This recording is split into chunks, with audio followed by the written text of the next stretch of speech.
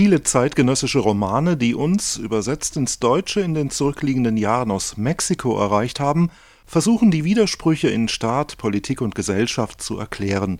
Wie kann es sein, dass in dem Land die Drogenkartelle und zahlreiche paramilitärische Akteure derart riesige Freiräume besetzen konnten? Wie kommt die Korruption bei der Polizei und bei regionalen Regierungen zustande? Wie gehen die Menschen mit den Gewalterfahrungen um? Wie mit den Opferzahlen, die Jahr für Jahr steigen? Über 180.000 Tote in den letzten 10 Jahren. Es fällt auf, dass eine ganze Reihe von Romanen und Novellen aus Mexiko das Außergewöhnliche, das Abgrundtiefe und banal gesagt das Verrückte dieser im Moment ausweglos erscheinenden Situation betonen. So verhält es sich auch mit dem Roman Das dritte Leben von Juan Villoro. Erzählt wird darin die Geschichte zweier alter Freunde, genauer zweier Rockmusiker, die das Leben arg gebeutelt hat. Nach vielen Jahren, in denen sie kaum Kontakt gehalten haben, kommen sie an einem ebenso exotischen wie absurden Ort wieder zusammen und werden dort zufällig zu handelnden Personen in einer Serie von Gewaltverbrechen. Der eine Freund ist Tony Góngora, Mexikaner, Ex-Bassist, Ex-Junkie und so etwas wie ein Ex-Waisenkind, das in der Familie des anderen Freundes aufgewachsen ist. Der andere ist Mario Müller, Ex-Leadsänger und am Anfang der Geschichte Geschäftsführer der Pyramide. Das ist ein Touristenhotel auf der mexikanischen Halbinsel Yucatan, das auf eine spezielle Dienstleistung setzt: Extremerfahrungen. Die Hotelgäste sollen dort, salopp gesagt, das Gruseln lernen, indem man sie mit vermeintlich gefährlichen Situationen konfrontiert, mit fingierten Bedrohungen in einer eigentlich geschützten Umgebung, die allerdings wiederum in einem Land liegt, Mexiko, das für seine horrende Gewalt berüchtigt ist.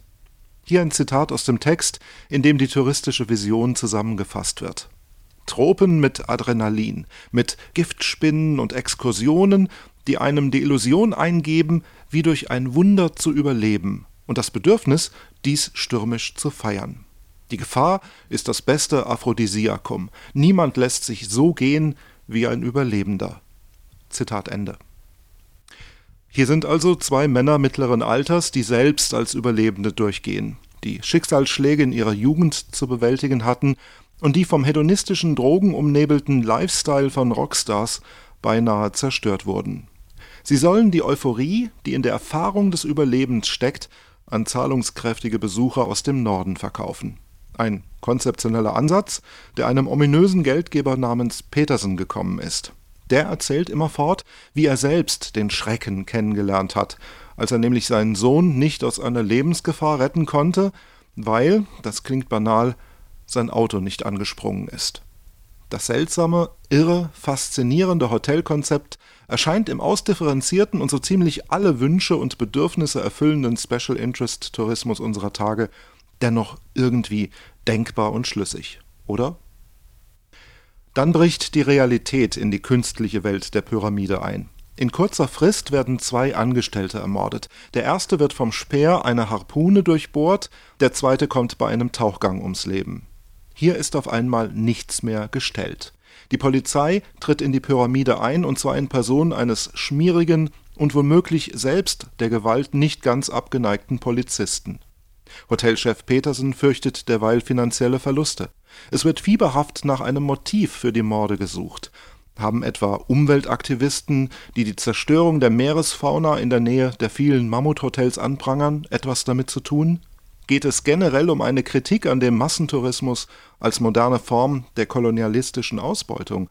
Mario sagt an einer Stelle, Zitat, »Die dritte Welt existiert, um die Europäer vor der Langeweile zu retten.« Zitat Ende.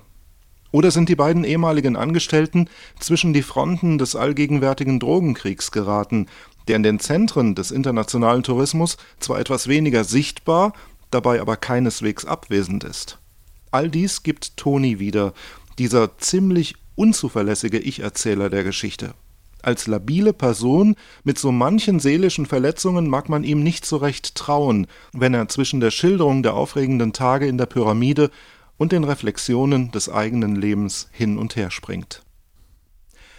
Was also wird in dem Roman erzählt? Ist das Buch vielleicht ein Krimi, bei dem es Stück für Stück aber immer uninteressanter wird, wer eigentlich der Täter ist? Vielleicht ist es eine Geschichte zweier Leben, die gekennzeichnet ist von Wolten, von Richtungswechseln, von abrupten Stopps und Neuanfängen? Manchmal kommt der Verdacht auf, es ist vielleicht die Story einer Sinnsuche, und das obwohl die Figur Toni eigentlich komplett desillusioniert klingt, matt und fast jeglicher Energie beraubt. Wo sollte da noch Raum sein für den Sinn des Lebens? Dennoch enthält der Roman in einer seiner vielen überraschenden Wendungen tatsächlich eine Art Lichtblick für den Ich-Erzähler. Toni wird das Versprechen abgepresst, er möge sich um Marios uneheliche Tochter kümmern, wenn der nicht mehr am Leben ist. Zunächst weist Toni diese Bitte ab, doch dann scheint er zu spüren, dass das kleine Mädchen die Chance zum Ausbruch aus seinen komplizierten Lebensverhältnissen sein kann. Juan Villoro präsentiert uns eine Story, die mit ihren ein wenig überdrehten Figuren, mit deren ein bisschen zu extremen Erfahrungen und den bisweilen außerhalb unserer Vorstellung liegenden Konflikten nicht ganz von dieser Welt zu sein scheint. Man mag nicht so recht glauben, dass es einen Ort wie die Pyramide gibt, und dann mag man sich auch nicht vorstellen, dass dort so innerlich zerbrochene Leute leben und arbeiten wie die uns auf den Romanseiten begegnen. Und doch halten wir das Setting und die Handlung letztendlich für möglich. Warum? Weil der Autor auf sein Heimatland, auf das so vielfach geschundene Mexiko verweist. Und weil er es als einen Ort zeichnet, wo es von zentraler Bedeutung ist, ob man sich zu den Überlebenden rechnen darf oder ob die permanente Gefahr nicht mehr länger für Euphorie sorgt, sondern für nichts anderes als den baren Schrecken. Eine Empfehlung. Das dritte Leben von Juan Villoro wurde von Susanne Lange aus dem Spanischen übersetzt und ist im Hansa Verlag erschienen. 286 Seiten im Hardcover für 19,90 €.